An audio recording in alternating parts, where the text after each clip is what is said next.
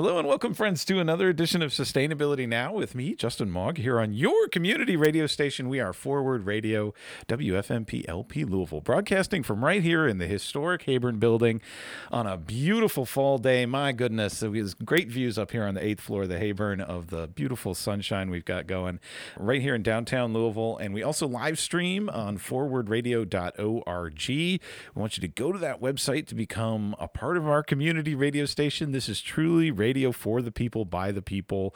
We have no advertising. We rely entirely on your contributions, so you can click donate while you're there. But we also rely entirely on volunteer power. So if you've got an idea you want to share, if you've got a vision, if you've got a community that you want to put a megaphone in front of, this can be your station to do that. Click participate, go to forwardradio.org and get involved today. Well, what we do here on Sustainability Now is sit down with interesting people in the community. I love it when it's a day like today when I get to meet somebody totally new who I've never met before. I'm sitting in the studio with Laura Obanoff, and she is a neighbor of a former guest on this program. That's how it works, my friends. It snowballs. You may have remembered our programs with Jason Abbott. Well, Laura lives in Deer Park near Jason, and she's a mom and a lifelong artist who is working on an ecology and spirituality master's and taking a pause, I love it, to focus on possibilities of community level impact. We're going to have a very expansive conversation today, Laura. Yes, I love it. Welcome to Forward Thank Radio. you so much. I'm so excited to be here. I'm glad this worked out. Yay, neighbors. Yeah, exactly. Thanks, Jason. So is Jason the funky neighbor, or how did you guys meet? Totally. I saw him he's my across the street neighbor, Okay. but we used to wave across the way at each other. But I saw solar panels going up at his house one day, and I thought, this is somebody I need to know. Ecology person, yay. So I saw his wife leaving the house one day, and I very awkwardly chased her down. I said, Allison, please tell me about your solar panels. And then that just kicked off everything else. So Cool. Yeah. Cool. And do you do things at your house too that are like that? They're funky? I try. I have been always very interested in gardening, but I had no experience with it. Well, So Jason doesn't either, but he it tries. comes. I had the blackest of black thumbs most of my life. And then finally, just after getting my hands dirty, it's coming along, and I'm very fascinated with native plants, and just recently replanted my whole front yard in natives, which I'm super jazzed about. Yeah, I am too. I can't wait to see what happens. In the backyard, I had done a lot from seed and had a whole charm of goldfinches come and just spend their days, wow. which at first I thought there were parakeets in my yard. I had never seen them in the wild. And then I saw yellow and green birds taking off, and they were male and female goldfinches. Oh my gosh, that's such a treat. It was amazing. It was thrilling. I love that you got rid of your lawn. Lawns are so ridiculous to me, and the fact that we all seem to think we have to be a good neighbor by putting in a manicured lawn, when in fact that's like one of the worst things you can do for your neighborhood. Yes, it's true, but it is strange though, this pressure we put on ourselves and what are others going to think. We have these very tied to our ideals of aesthetics. Yes. Very counterproductive. Exactly. Which I suppose ties to our broader concept we're going to talk about today about towards healthy ecology, the imperative to make space for quality relationships. I love it. And consciousness as practiced by traditional cultures and indicated by the latest science. So you have obviously started digging into some of these issues. Why does this kind of topic really resonate with you, Laura? I think for the longest time, I mean, being an artist, so many artists, you are focused on relationships. Acting was my art field. So with acting, of course, relationships are where it all is, the topics of chemistry. So there was always that aspect. I've always, since a child, had a deep fascination with the natural world. But then I had this whole interest in yoga and consciousness and philosophy. And I used to think years ago, wow, wouldn't it be great if there was a way to blend all these interests together? But 10, 15 years ago, it wasn't that apparent where there was the blend. About 5 years ago, I started researching. I happened to be on the road at the time. I was doing a Broadway national tour, and I was on a bus trip. And I started searching again for programs that did intersect. And I found them, but the one I wanted was in Wales. And at the time, I thought, I can't pick up my life and move to Wales at that juncture. Yeah. But I guess one of the blessings, if one could say that, of what we found during the pandemic was so much moved online. And this program did open up instruction instruction for online. So I was able to find this crossroads of ecology, which is about relationships, and spirituality, our relationship into the larger whole. You know, it's great that we're having this conversation right now, in part because of ties to what you were just saying about where we're all at mentally in this pandemic-y moment, about how it's impacted our relationships. But also, for me personally, this is a great moment to be having this conversation, because I really feel like in the last month, I've come to a new understanding of, you know, in my work at U of L, I'm constantly having to like explain what I think of when I think of sustainability, what I think it means, what it means to me, and what we need to do to be more sustainable. Obviously, there's a lot of details you get into there, but like people are always questioning what is the fundamental, what is it really, what are you trying to sustain, those kinds of questions, right? And to me, it's really about relationships and about healing our relationships to each other and to the broader world. And all the unsustainability we have in our world right now is sort of just a symptom of these failed or broken relationships, and humans getting in the way of ecosystem relationships too, right? Right. So I'm so excited that you're studying this, and we get the time today to really dive into it. Yeah. So that's some framing. But let's back up a little bit for listeners who haven't studied ecology.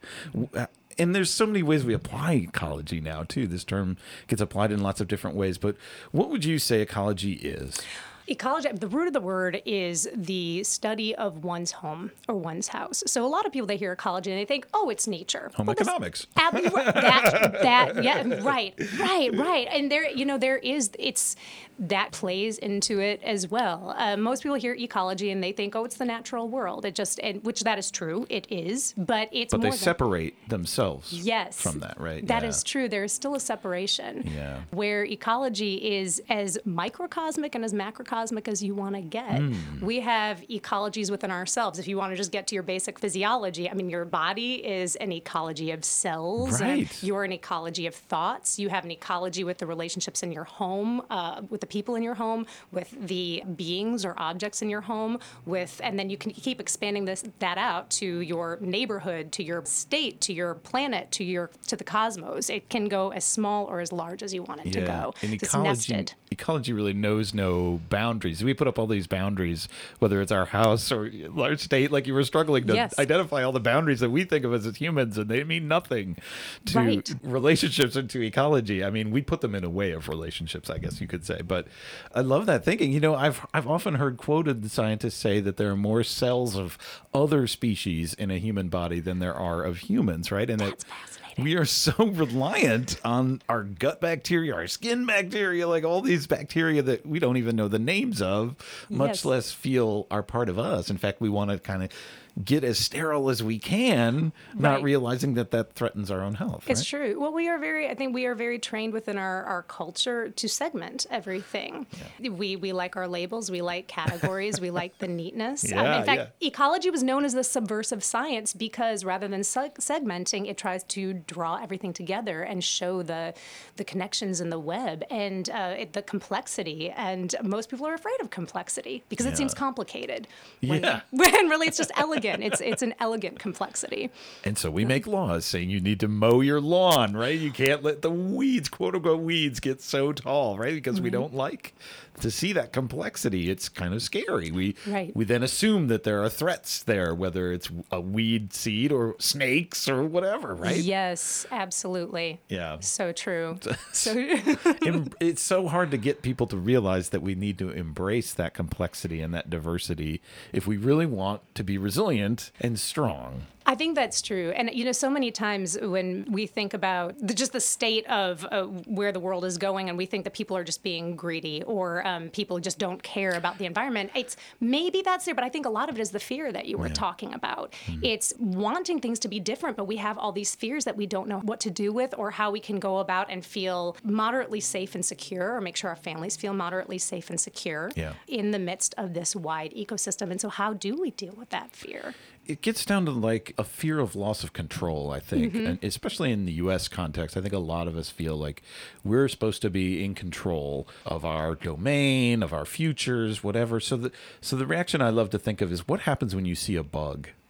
And so many people freak the hell out if they see a spider in their house. Like, it's like red lights. Like, this gotta go. Like, wait a minute. Yeah. Is this spider even vaguely a threat to you? No, not necessarily. Could be. Sure. There's certain spiders that we need to know about. But I think it just raises alarm bells for us because we want that control, right? I think that's true. And I'm also curious, where does that fear come from? Is it stemming from ourselves, or is there some collective unconscious because of spiders, certain species can be a threat to us, or maybe have been in the past? Are we drawing on that? And then that leads to sort of this fear that really, like you were saying, is a bit irrational in the moment. I mean, consider our size, consider their size. Come on.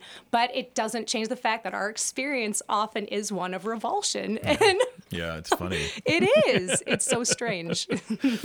So tell us a little bit more about how you see the typical relationship that we have to Earth or nature in our modern culture and how that's kind of broken. Sure. I believe that we tend to see, I think you touched on it earlier, there's a separation. There's the human world and there's the natural world. It is either something to use, or maybe through a positive, quote unquote, positive way, it's something to protect. But nevertheless, it is something separate from us. It is not something that we are just a plain citizen within and a part of. We tend to avoid the natural impulses even within ourselves and try to, quote unquote, rise above them. Yeah. Or dominate. Yes. Or control. Yes, totally. Yeah. And understanding the need for reciprocal relationships, I think, is so valuable, not just in our human nature relationship, but with each other. And one of the other things I've been realizing is really valuable to me in, telling people like what I do to be sustainable. I do this thing, I do that thing. But really for me, I feel like it's fundamental to share that what's joyful about it for me is being a producer and not just a consumer in this world, and giving back as well as taking something, right? And that is very anti-capitalist. Yeah. And isn't that funny? Why? Because so much there are gains in the long term, maybe not necessarily in the short term, but if you want to think about it through what you're gaining from that mindset, there are that when you are engaged in true reciprocal relationships, those are the gifts that keep on giving. Yeah. I believe it's Robin Wall Kimmerer that stated so beautifully. Love Robin, yeah. I'm in love with her too. If you take care of something, it will take care of you, generally speaking. But we lose sight of that. Well, you've brought up a very prominent Indigenous author, Robin Wall Kimmerer, so let's talk about that. What is the case for quality interconnection and Indigenous practice? It's so fascinating because I was going through the program where there's this seemingly paradoxical blend with some of the most ancient wisdom and then some of the most cutting edge theory. And they line up in ways that we, I think, are not really aware of in our modern culture. Yeah.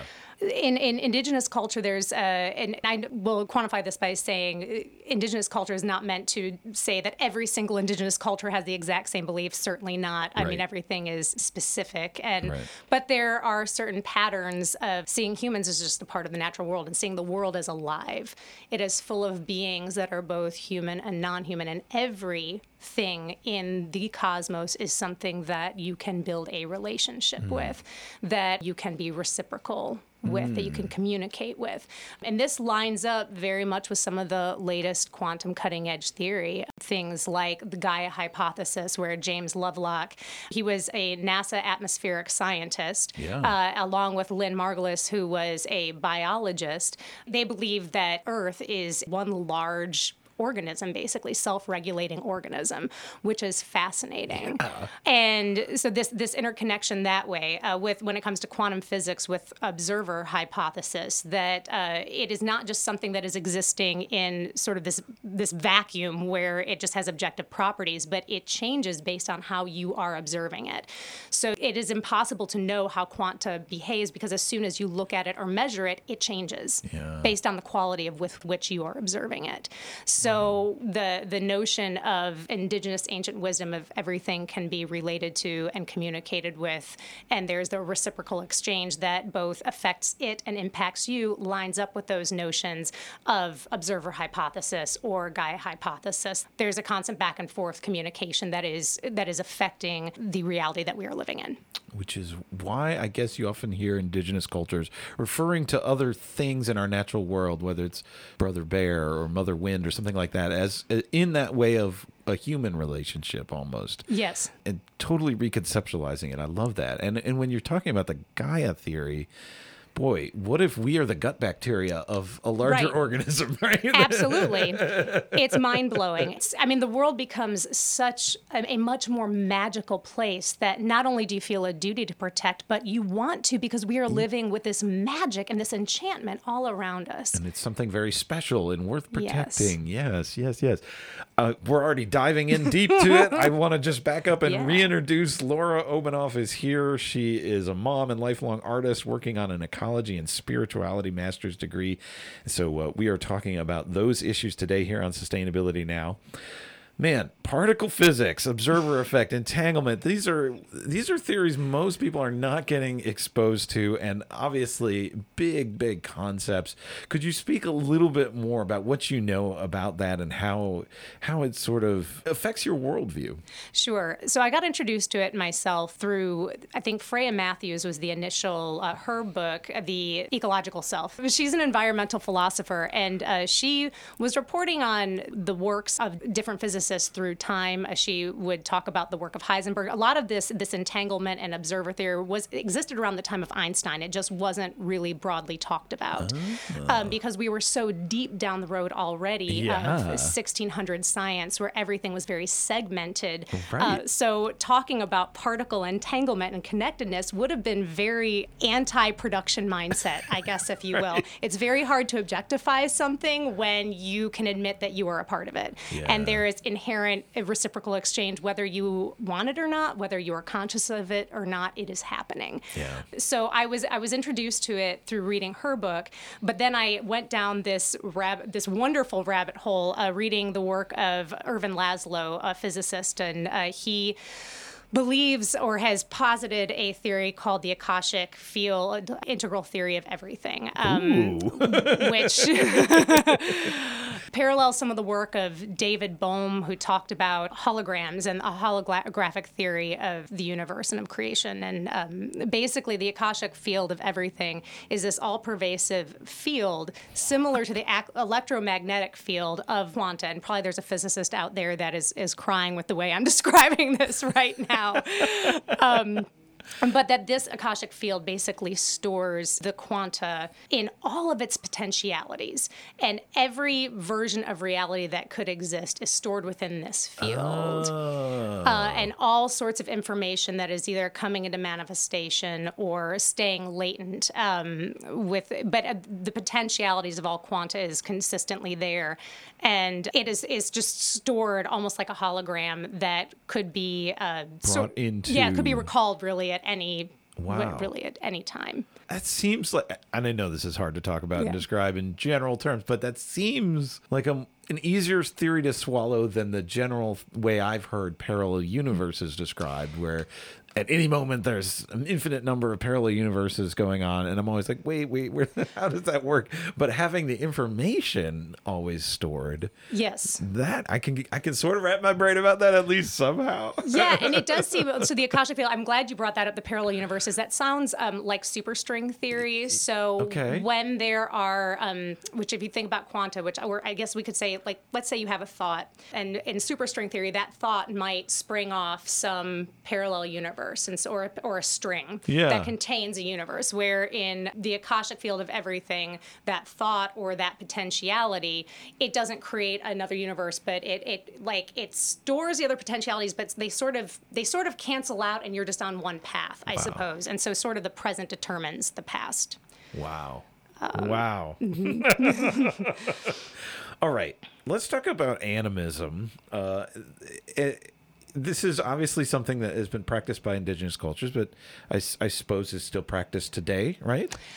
Yeah, absolutely. I mean, anybody can be can be an animist. It's just about people having good reciprocal relationships, respectful relationships with others. Yes. And I think usually people think of it as like animals or plants having spirit, in a sense, right? Is that a good way to think about it? I believe so. And I mean, it doesn't even just have to be things that we perceive as alive. I mean, you could even, many indigenous cultures also hold relationships with stones, with water, with the atmosphere itself, with the cosmos, planets, stars. And the thought behind that is, if you go back to something like the Big Bang, we all once we came from the same source. Yeah. So even though we are now all in different form, we came from sort of, I guess, back to that Laszlo, an all-pervasive information, Akashic field that now is just manifest in different form. But if quantum entanglement is true, or it proves out, then we all once were entangled. So there's that interconnection, or that possibility, I should say, that potentiality for interconnection is there. And this ties to the concept of consciousness, right? Do we think these inanimate things, or even animals, I mean, or plants, do they have consciousness?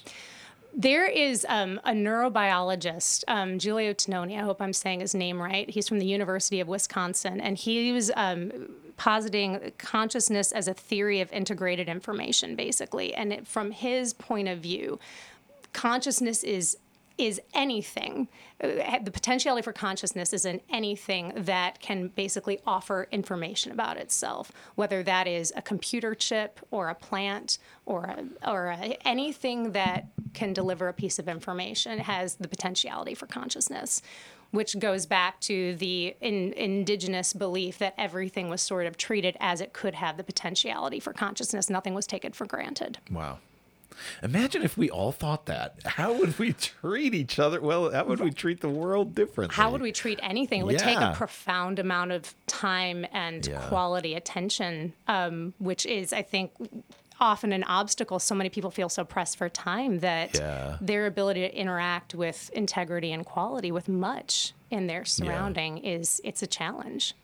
And it gets to this idea of true materialism. We talk about the U.S. being a materialist culture, where to me, I think that's a little bit wrong. I think we're more of like a greedy culture. Because a true materialist values the item and wouldn't want it, as many of them as they can get, right? They would be about really appreciating quality and maybe the potential consciousness even of the item, right? Right. And I think Robin Wall Kimmerer, she had a great way of stating this, that in current culture, we tend to view property as it comes with a Bill of Rights, where in indigenous culture, they would view it as a Bill of Responsibilities. Once you gain objects or materials, it becomes your responsibility to care for not only those objects themselves, but what was the line of it coming into being. So if it was a group of humans that brought that object that now you hold, how are you giving back or reciprocal to those possibly anonymous people that brought that to you? There's so much anonymity in the things that we have, and then because we are such a disposable culture, there can be a lack of responsibility or consciousness. Imagine how that might change our consumerism. Would we buy so much if we did have to maintain responsibility for everything that came into our home? Or for crying out loud, at least pay the cost of disposal. Right. Which we don't. Right. Yeah. Wow. I love thinking about this, and I also love thinking about how it manifests in indigenous practices related to things or other creatures that we tend in modern culture, quote unquote, to dismiss. Like, indigenous peoples hunted and fished, right? But doing so in a way where you recognize the other being's consciousness and you give thanks. Yes. When you take another life. Yes. That's a very different conception of a relationship, I guess. I think that's very, very true. And there was I think a chapter in Robin Wall Kimmerer's book, and it wasn't necessarily about taking a life in this one, but it went into that. It was more about collecting rice.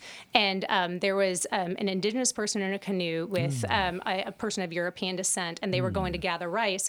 And when they had gathered a little less than half, they were finished, and the person of European descent said, "Why are you stopping? You're leaving half of the rice where it is. You need to finish doing this job." And the person turned to me and said, "Well, what would the ducks eat? Yeah. And if they're not fed, how will we eat? Because we depend on the ducks surviving." Where it is, it's a big paradigm shift when you think the job is to sort of decimate or conquer all of a certain food source and make it yours, rather than thinking that if it is surviving and flourishing, you will also survive and flourish. This is why I love having an asparagus bed at U of L, because here's a place I can demonstrate to people this fundamental principle. Because most of the year, when they look and when I point to it and say, "And that's our asparagus bed," people are like, "What?" They have never seen what an asparagus plant looks like. They only think of the thing they get in the grocery store, right? Without realizing that that's a new shoot of a plant in the spring. And if we were greedy and we harvested them all, there would be no future asparagus, because the plant wouldn't grow and make leaves and capture solar power all summer, right? And put it back into the roots. And so that's like a concrete example of a more sustainable way to relate to other beings, and in this case to asparagus bed, right? Absolutely. And it all starts with just that paradigm shift of the way you're viewing something, the quality of how you are thinking about something. Is something an object, something for you to use? Yeah. Or is it this other miraculous being sort of that is here and sharing space with you? And if you're taking care of it, and you can form a relationship with it. Wow. And, also just, we tend to, yes, we do have these really cool brains. We're these humans, but because we have these really cool brains, we tend to think that we're sort of the top of this tier, and that we have a better understanding of everything else, when in actuality, considering the length of creation, we've been here for a speck of it. So yes, even though something may not speak in a language we can understand, do we just stick with a reductionist theory that it can't speak at all? Or maybe should we flip that paradigm and think that we just don't have the ability to understand its language yet? That's a great way to put it. So I studied geology in college, and I'm familiar with the geologic time scale. And, over and over in these classes, I would learn about how if you put the history of the earth as the length of your finger, the entire human existence is just file the nail once and it's gone, right? Like that's how little bit of the history of the earth has been defined by humans. Yes. So it's kind of shocking how we are so radically altering the planet now, but given our numbers and our technology and our wealth, I mean, it's stunning what we're doing in a disturbing way. But that when we get in those different time scales, and you mentioned it right at the start about how ecology works at the macro and micro level, and the same thing is true temporally, right? Like when I get in that space, that's when I really start to feel spiritual. Is when I can like close my eyes and lose sense of scale in space and time, and feel like I am part of something way bigger that I can't possibly comprehend. Does that resonate with you? That's beautiful. And I love that you're a geologist. I was curious. I wanted to learn more about what is your favorite geological formation that you visited. This is wonderful. I love rocks and stones, so this is great. It's just the concept that like we have rocks that were formed underneath lakes or vast oceans that are now at the tops of the highest mountains. Right? Because we're on a living planet. We're on rock that is constantly in motion, even though we can't sense it. And very rarely there'll be an extreme event like an earthquake or, wow, the volcanoes that have been happening in the last year have really made the news. And like, wow, you could see the lava flowing, like the rock is actually moving. It's stunning.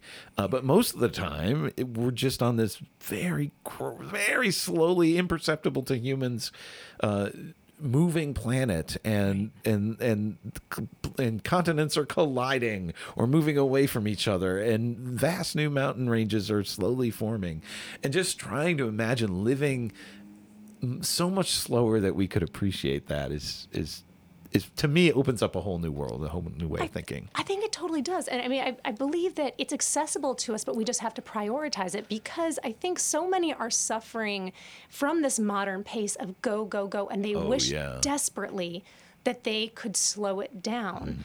Where maybe one of the best things that somebody could do is Tyson Yunkaporta talks about it in his book Sand Talk. He's of Aboriginal descent, and he said stones are a huge part of their culture. And he said, you go and talk to stone people. If you need a lesson in patience, I love it. Go and talk to stone people.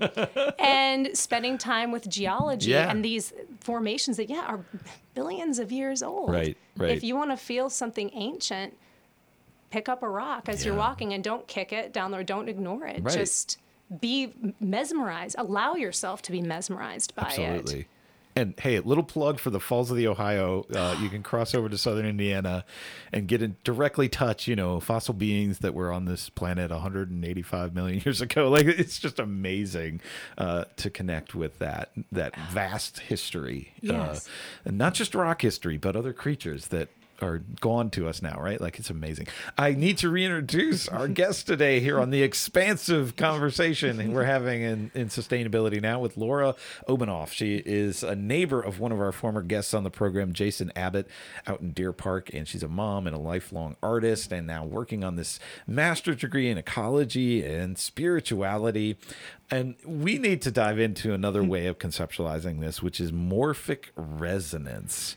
Yeah. What is that concept all about? Morphic resonance, when I first learned about it, sort of blew my mind, along with the Akashic field integral theory of everything. Yeah. So Rupert Sheldrake, who came up with the theory of morphic resonance, was a biochemist. And much of his early training, he's from the UK, was in labs, and he was very disturbed in a sense that how he was learning at life was basically segmentation and killing things basically in order to learn about the life form. Of course, that's it's so much of what it is. And even though along the lines of doing this, there were so many things that could not be explained because so much of manifest reality does not originate within the biology.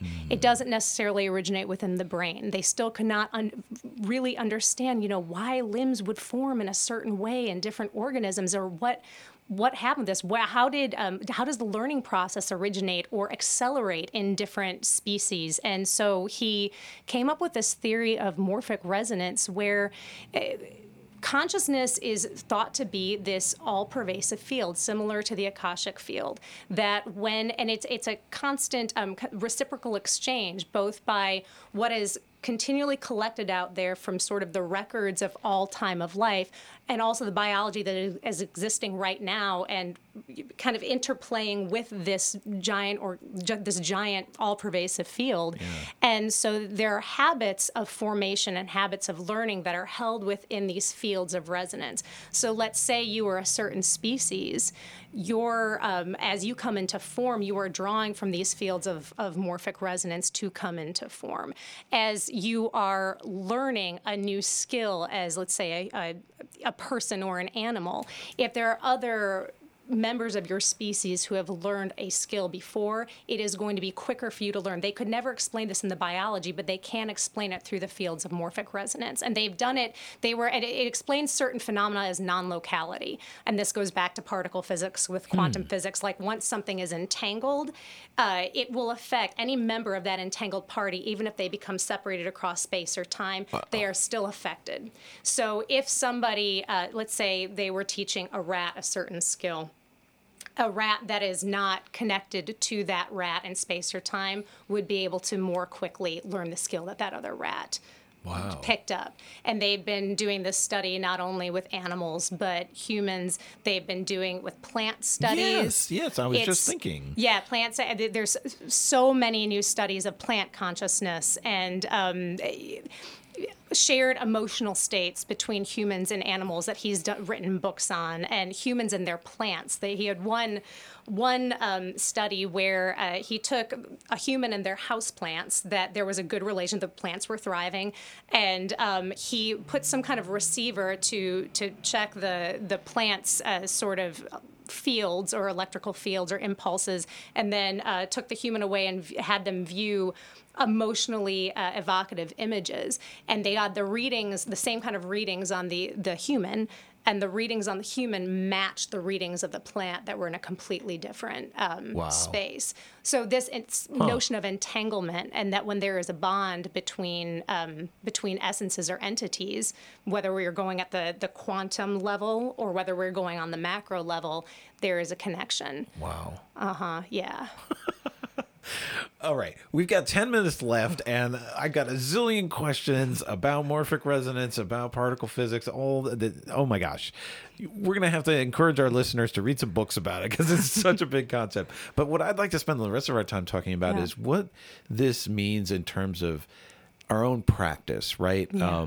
Because I feel like there's two reactions a listener could have to this. One is like just kind of total deer in the headlights, like, oh, I don't get it. I'll never get it. It's too much. If everything has consciousness, well, I couldn't move in the world. Like, what could I possibly do? So, like, it would be almost like dismiss it because it's just too much. Of course. The other is the other end of that spectrum, I guess, is not knowing what to do with all that information, right? And so what do you recommend as some good practices in our daily lives just to open ourselves up to this? I think the number one, I mean, I totally get the deer in headlights and sometimes feeling like with the pace. I mean, I struggle with it too. You know, you're trying to keep up. How do we take all of this in and have sensitivity for it all? But like so many of the theories posit, whether we like it or not, it is happening. So certainly our own anxiety about it will not serve, because if we're making our own quanta within our body anxious, what are we sending out, and what perspective now are we observing the rest of the world with? So it's making an already tense situation worse. So I would say probably the first thing that we need to do is open ourselves to that notion that our anxiety or our sense of desperation matters, and perhaps we need to prioritize ways to mediate that. You know, that's meditation and mindfulness practice are thousands of years old and connected to indigenous cosmologies for a reason, because it connects you to that sort of Akashic or cosmic or consciousness field, where you become expansive, where it's not just about you and your reality in this moment. Also, it opens you to just be more aware of how you're interacting with your day. Most of us just really aren't aware, and that's okay, because we've never really been taught to prioritize being aware. We're usually taught to prioritize rushing to be more productive. I often think, especially in modern culture, and I would say, obviously, as American, I'm speaking from my American experience, we are taught to prioritize our work and our economy sort of first and foremost. How can we produce more? How can we make a bigger profit? How can we save more? Where are we going in the future? And that rush in that linear growth pattern is taking our eye off what is happening right in front of us, and it's causing so much anxiety and stress that we are not mindful, and if we are just anxious about it. So, which is why so many advise us to try and live more in the moment, right, and be present, right, with each other and with the non-living beings around us, right, and so that we can really build a foundation of good relationships. I think that's vital. But yes, that future focused. Or for some of us, we're also stuck in the past. I mean, that can happen too. Absolutely. I think that's true too. And hung up on mistakes made in the past and those kinds of things. And then we become addicts, or there's all kinds of ways this story can play out, right? But being able to be mindful and in the moment is how do we learn these skills, Laura? Where do we go to learn about this? Well, that is so many, depending on somebody's own individual spiritual practice. The great thing about meditation, which I still go back to meditation, is because it does not have to follow one specific faith. And there's so many different options out there for mindfulness practice. But a lot of them do, again, encourage encourage that slowing down, which I think that is, it's weird. I'm not sure which comes first, the chicken or the egg. Does somebody need to know how to slow down first before they can meditate, or do they meditate and then through that learn how to slow down? And I think it probably just depends on what resonates for you. But through the awareness, I think you can become clear on what are your obstacles to having quality relationships with those things and people around you. What is causing you the anxiety? What is getting in the way? For many, I know our work schedules and this demand for 40-hour work weeks and full-time employment is often considered the only valid form of employment, which, I personally take a lot of issue with. I think everybody has a lot to offer in the way of career, of course, but work is about more than something you do for somebody else to earn a paycheck. It's about contribution, and that comes in many forms. So I would love to see, I think a lot of possibilities could open up if part-time or different schedule employments were available across the spectrum of all different types of careers. If somebody, instead of having to feel pressure to put in 8 to 10 hours at the office, not counting commute, could back that down to a level where they felt like, I can still contribute in this area, but I also now can contribute to these other areas of my personal ecology that need managing, whether I'm a caregiver to a child, a parent, a significant other, whether I want to become involved in my community, whether I want to learn something about gardening, whether I want to stop using energy-sucking appliances like washers and dryers and dishwashers or takeout or all these things to just make it through and start doing more things by hand to be more ecologically conscious. Stop relying on certain labor that is too often underpaid, that keeps the rest of our schedule moving, but is not, there's not a respectful or reciprocal relationship happening there. But in order to take a responsibility for those areas, it takes prioritization and it takes time. And often, that also lines up often with privilege. Those whose back is against the wall with a paycheck, they're not going to necessarily have the time yet while they're still just trying to make ends meet. But for those with more privilege, who also usually are the ones setting the standards of expectation in our society, it has to sort of start there of changing the standard and advocating for different practices that allow for time, I think, for everyone.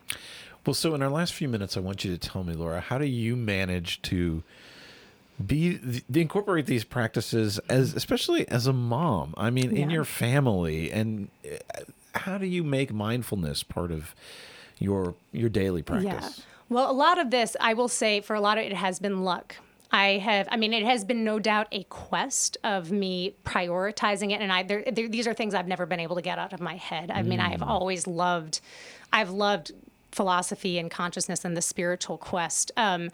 However, a lot of it, my circumstances a couple of years ago were very different. And then through some luck, I was granted some privilege that allowed me a little bit more space to transition that. But aside from that, a lot of it was also just deconditioning myself. During the pandemic, right before the pandemic, I was working downtown at the time. And I remember thinking, I wanted a deeper relationship with nature. I also wanted more physical activity, but I remember I was racing in my car to drive there, and I was like, this is ridiculous. It's 4 miles away, I have legs. What if I started just walking there?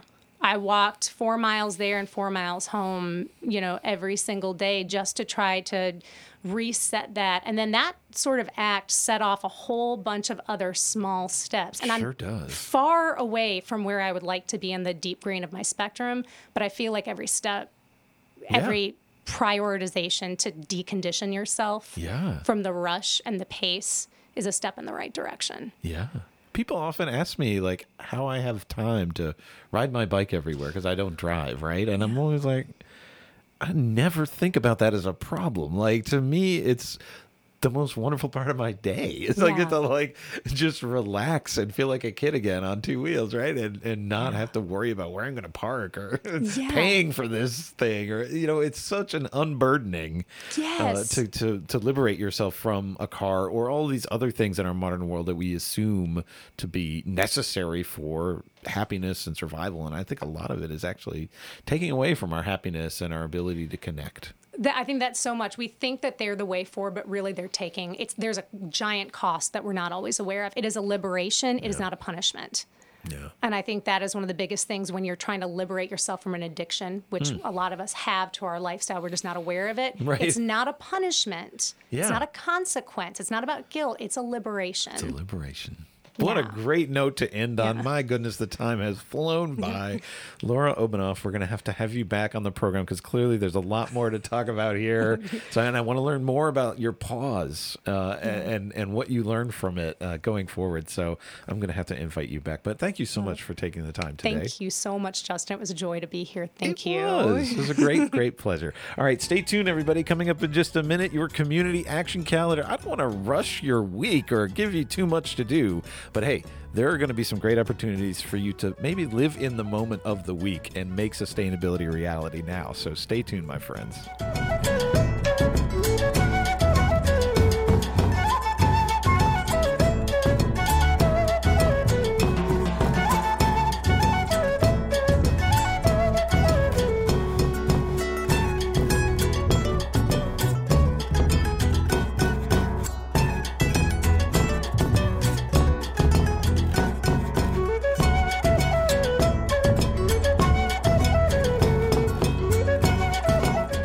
Friends, I hope you've got your pencils sharpened and your calendars out because this is your week to take action for sustainability. A few announcements before we get to the calendar. 50 free trees are available for Louisville neighborhood associations. The Division of Community Forestry can give your neighborhood association 50 trees to plant anywhere along the right-of-way along your streets in your neighborhood. And you should just contact the Division of Community Forestry to get started by emailing communityforestry@louisvilleky.gov. Now, here's the calendar for the week. Tuesday, November 16th, kicks it all off at 4 p.m. online. The University of Louisville welcomes you to the Sustainability Roundtable featuring Jan Knappage, board chair of the Community Farm Alliance, which works to organize and encourage cooperation among rural and urban citizens through leadership development and grassroots democratic processes to ensure a prosperous place for family farms in our economies and communities. Jan hails from Wolfe County and has dedicated the last decade of her life to food and farming. Since moving to Kentucky in 2014, she has had the privilege to work with several organizations in their efforts to create food access for limited resource Kentuckians. And not just any food, but fresh, local food. In her current position with the University of Kentucky Cooperative Extension Service, she focuses on working with SNAP and SNAP-eligible audiences on local food system projects. She also co-owns a small farm outside of Winchester, Kentucky, and she chose this lifestyle because of her desire to walk gently on this earth and to work in tandem with Mother Nature. No registration for her roundtable is necessary. You can just find the link to join at louisville.edu/sustainability. And again, it's taking place Tuesday at 4 p.m. online. Now, also on Tuesday and on the third Tuesday of every month of the year at 6 p.m. online, it is the West Jefferson County Community Task Force monthly meeting happening on November 16th. As you heard when we interviewed Arnita Gadsden recently on Truth to Power right here on Forward Radio, the West Jefferson County Community Task Force brings concerns and important information to residents and businesses about environmental health and wellness issues that impact our communities. Topics vary each month. You can join the conversation, let your voice be heard, and get the answers you need. Monthly topics are posted at facebook.com/WJCCTF, and you can get more information at WJCCTF.com and join them online Tuesday at 6 p.m. Also on Tuesday evening, maybe you could do both, jump on over at 7 p.m. for the Greater Louisville Sierra Club monthly program, Nature for Everyone. It's online on Tuesday evening.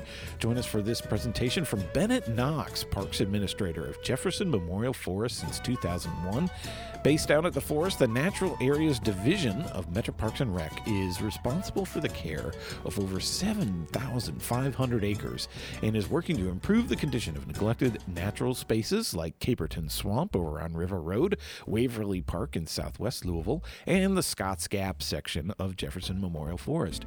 Over the past 10 years, with support of Wilderness Louisville Incorporated, Natural Areas staff have been dedicated to addressing equitable access to programming and infrastructure. infrastructure with a specific focus on the citizens of West Louisville. On Tuesday, Bennett Knox will discuss this work and the proposed Shawnee Outdoor Learning Center. Sierra Club programs, live or virtual like this one, are always free and open to the public. You can learn more and register for the Tuesday 7 p.m. monthly program with Bennett Knox at sierraclub.org/Kentucky. Also on Tuesday at the same time, you're going to have to pick and choose. I'm sorry, my friends. It's also online Tuesday at 7 p.m. KFTC presents What to Expect in the General Assembly for 2022, an economic justice webinar. This year, legislators will pass a budget for our state that can either use the surplus of federal money we have right now on things that we actually need, or squander that surplus on tax cuts for the wealthy. KFTC's Economic Justice Committee invites you to join us in this webinar to learn about the opportunities we have this upcoming General Assembly to invest in our communities. If you'd like to attend this webinar through Zoom, you must register at mobilize.us/KFTC, and you can find the link to register, or you can watch them live on Facebook at facebook.com/JCKFTC. That's Jefferson County Kentuckians for the Commonwealth. Find them at facebook.com/JCKFTC. Now, taking place Wednesday, November 17th and Thursday, the 18th, it's public workshops for the Preston Corridor Plan. The Metro government invites you to participate in the public workshop for the Preston Corridor Plan that will take place on Wednesday and Thursday. The Preston Corridor Plan is a long-range plan for the entirety of the corridor, spanning all the way from the waterfront on the Ohio River to the county line, with the goal of creating a vision for the corridor that prioritizes people-first transportation, land use, and economic development. Metro's in the early stages of the planning process, and they're looking for input from community members and stakeholders. Bring your ideas about improvements, from redevelopment and street improvements to travel by car, bus, bike, or on foot. It all kicks off on Wednesday, November 17th in the morning. They'll be at 6 different locations along the Preston Corridor where you can share your vision with Louisville Metro government. From 9 a.m. to 9:45, you can find them either at the Oak Street Food Mart, 331 East Oak Street, or at the Heine Brothers there at 822 Eastern Parkway. From 10 to 10:45, they'll be at Sunnergoss Coffee at 2122 South Preston Street, as well as out on Preston Highway at Supermercado Guanajuato there at 6201 Preston Highway. And then from 11 to 11:45, you can find them at Logan Street Market, 1001 Logan Street, or Viet Hoa Food Market at 7100 Preston Highway. And there'll be stakeholder sessions on land use and catalytic sites taking place from 1:30 to 2:30 p.m. out at the South Central Regional Library there at 7300 Jefferson Boulevard. From 2:30 to 3:30, it'll be a stakeholder session on mobility and streets, and there'll be a public open house from 6 to 7:30 out at the South Central Regional Library. And then on Thursday, the 18th, another public open house from 3:30 to 5:30. To learn more about the project and take a brief survey for your opinions, go to PrestonCorridorPlan.org. That's PrestonCorridorPlan.org. Also on Wednesday, November 17th at 5:30 p.m., Bernheim presents a virtual program, Planting Your Path, with special guest Abra Lee. In this conversation, Abra Lee will discuss her garden roots from the dirt road country of the rural South to a lesson in family history that helped define her life's purpose. Abra Lee is an Atlanta-based horticulturalist, speaker, writer, and founder of Conquer the Soil. Her work seeks to break down the barriers that prevent Black people from participating in horticulture. She's a graduate of Auburn University College of Ag. You can learn more and register for this virtual program on Wednesday at 5:30 by going to bernheim.org. BERNHEIM.org. Now, also Wednesday the 17th at 6 p.m. on Zoom, it's the next Green Drinks with Solar Over Louisville, presented by Julie Donna from Metro Government. The Louisville Sustainability Council and Metro Government have partnered to launch a Solarize campaign to offer residents a discount on the price of installing solar energy. Julie Donna will announce the exciting details of this new campaign and share how it fits into Louisville's goal of community-wide clean energy 100% by 2040. If you've been considering solar, now is the time. So learn more about the campaign and sign up for early access at 100%LOU.com/2040. And you can find more information and the link to register at LouisvilleSustainabilityCouncil.org for that Wednesday 6 p.m. Zoom. Also, Thursday, November 18th through Saturday the 20th at the Kentucky Center, it's the Festival of Faiths, Sacred Change, Essential Conversations on Faith and Race. The 2021 Festival of Faiths will examine issues of systemic racism in America and the role of spirituality in healing the trauma of oppression. Festival organizers, the Center on Interfaith Relations, has enlisted the guidance of local Black theologians and educators to help curate the 2021 Festival of Faith. Sessions will include Keeping Emmett's Casket Open, Racial Reckoning in America and Louisville, hosted by Simmons College, Blackface Encounter with Black Trauma, Pain, and Nihilism, hosted by Baptist Seminary of Kentucky, The Ghosts and Growing Edges of Black Faith, Intersectional and Interreligious Conversations, hosted by U of L Pan-African Studies and the Ann Braden Institute, The Inner Work of Racial Justice, featuring Rhonda McGee, author, law professor, and mindfulness practitioner, Truth and Repair, hosted by Spalding University and Louisville Presbyterian Theological Seminary, and Walk of Truth, hosted by the Unknown Project. Information and registration is available at festivaloffaiths.org, and it all kicks off on Thursday. Speaking of Thursday, it's the third Thursday lecture series presented by the Fellowship of Reconciliation and Sowers of Justice Network. Thursday, November 18th at noon, Dr. Ricky Jones will be speaking on the teaching of African American and Native American history. Dr. Jones takes his research interests on African American politics and leadership, political theory, African American nationalism, violence and resistance, and the African American male from the classroom to the streets of Louisville, the pages of the Courier-Journal, the Leo Weekly, and the radio. As an activist and public scholar working for socially just reforms and a deeper understanding of America's racial past, Dr. Jones's forthright analyses and strong voice are also sought by national and international media. The event will also be live streamed on the Sowers of Justice Facebook page, which is also where you can find the link to register. It's at facebook.com/SOJNLOU. That's facebook.com/SOJNLOU. Now, on Friday, November 19th, U of L is hosting its annual wreath-making workshop from 11 a.m. to 2 p.m. out at the Garden Commons there at the southwest corner of Strickler Hall. Join us in U of L's organic student-managed garden to get in the holiday spirit. Come learn how to make your own beautiful wreath using a variety of plant materials that we'll harvest from campus and herbs from our garden. It's easier than you might think, and you'll take home something beautiful and unique. So you can learn more at louisville.edu/sustainability. Right after that, on Friday, come indoors with me at noon in Ekstrom Library Room 254 or online. It's the U of L Eco Reps Lunch and Learn on community wealth building with the amazing Casa Heron, a leader in Kentucky's local food movement, and as a community organizer, urban planner, writer, community development consultant, and social justice warrior who has extensive experience working to improve urban and rural communities right here in Kentucky. She currently leads the Louisville Association for Community Economics, which is educating the Louisville community about cooperative economics and leading efforts to open the Louisville Community Grocery.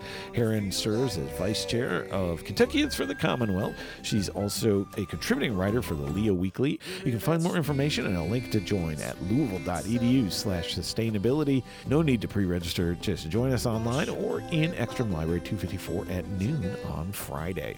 Also want to let you know that the very last of the 2021 pop-up drop-offs is happening this Saturday, November 20th from 10 a.m. to 2 p.m. out at U of L's Shelby campus, 440 North Whittington Parkway.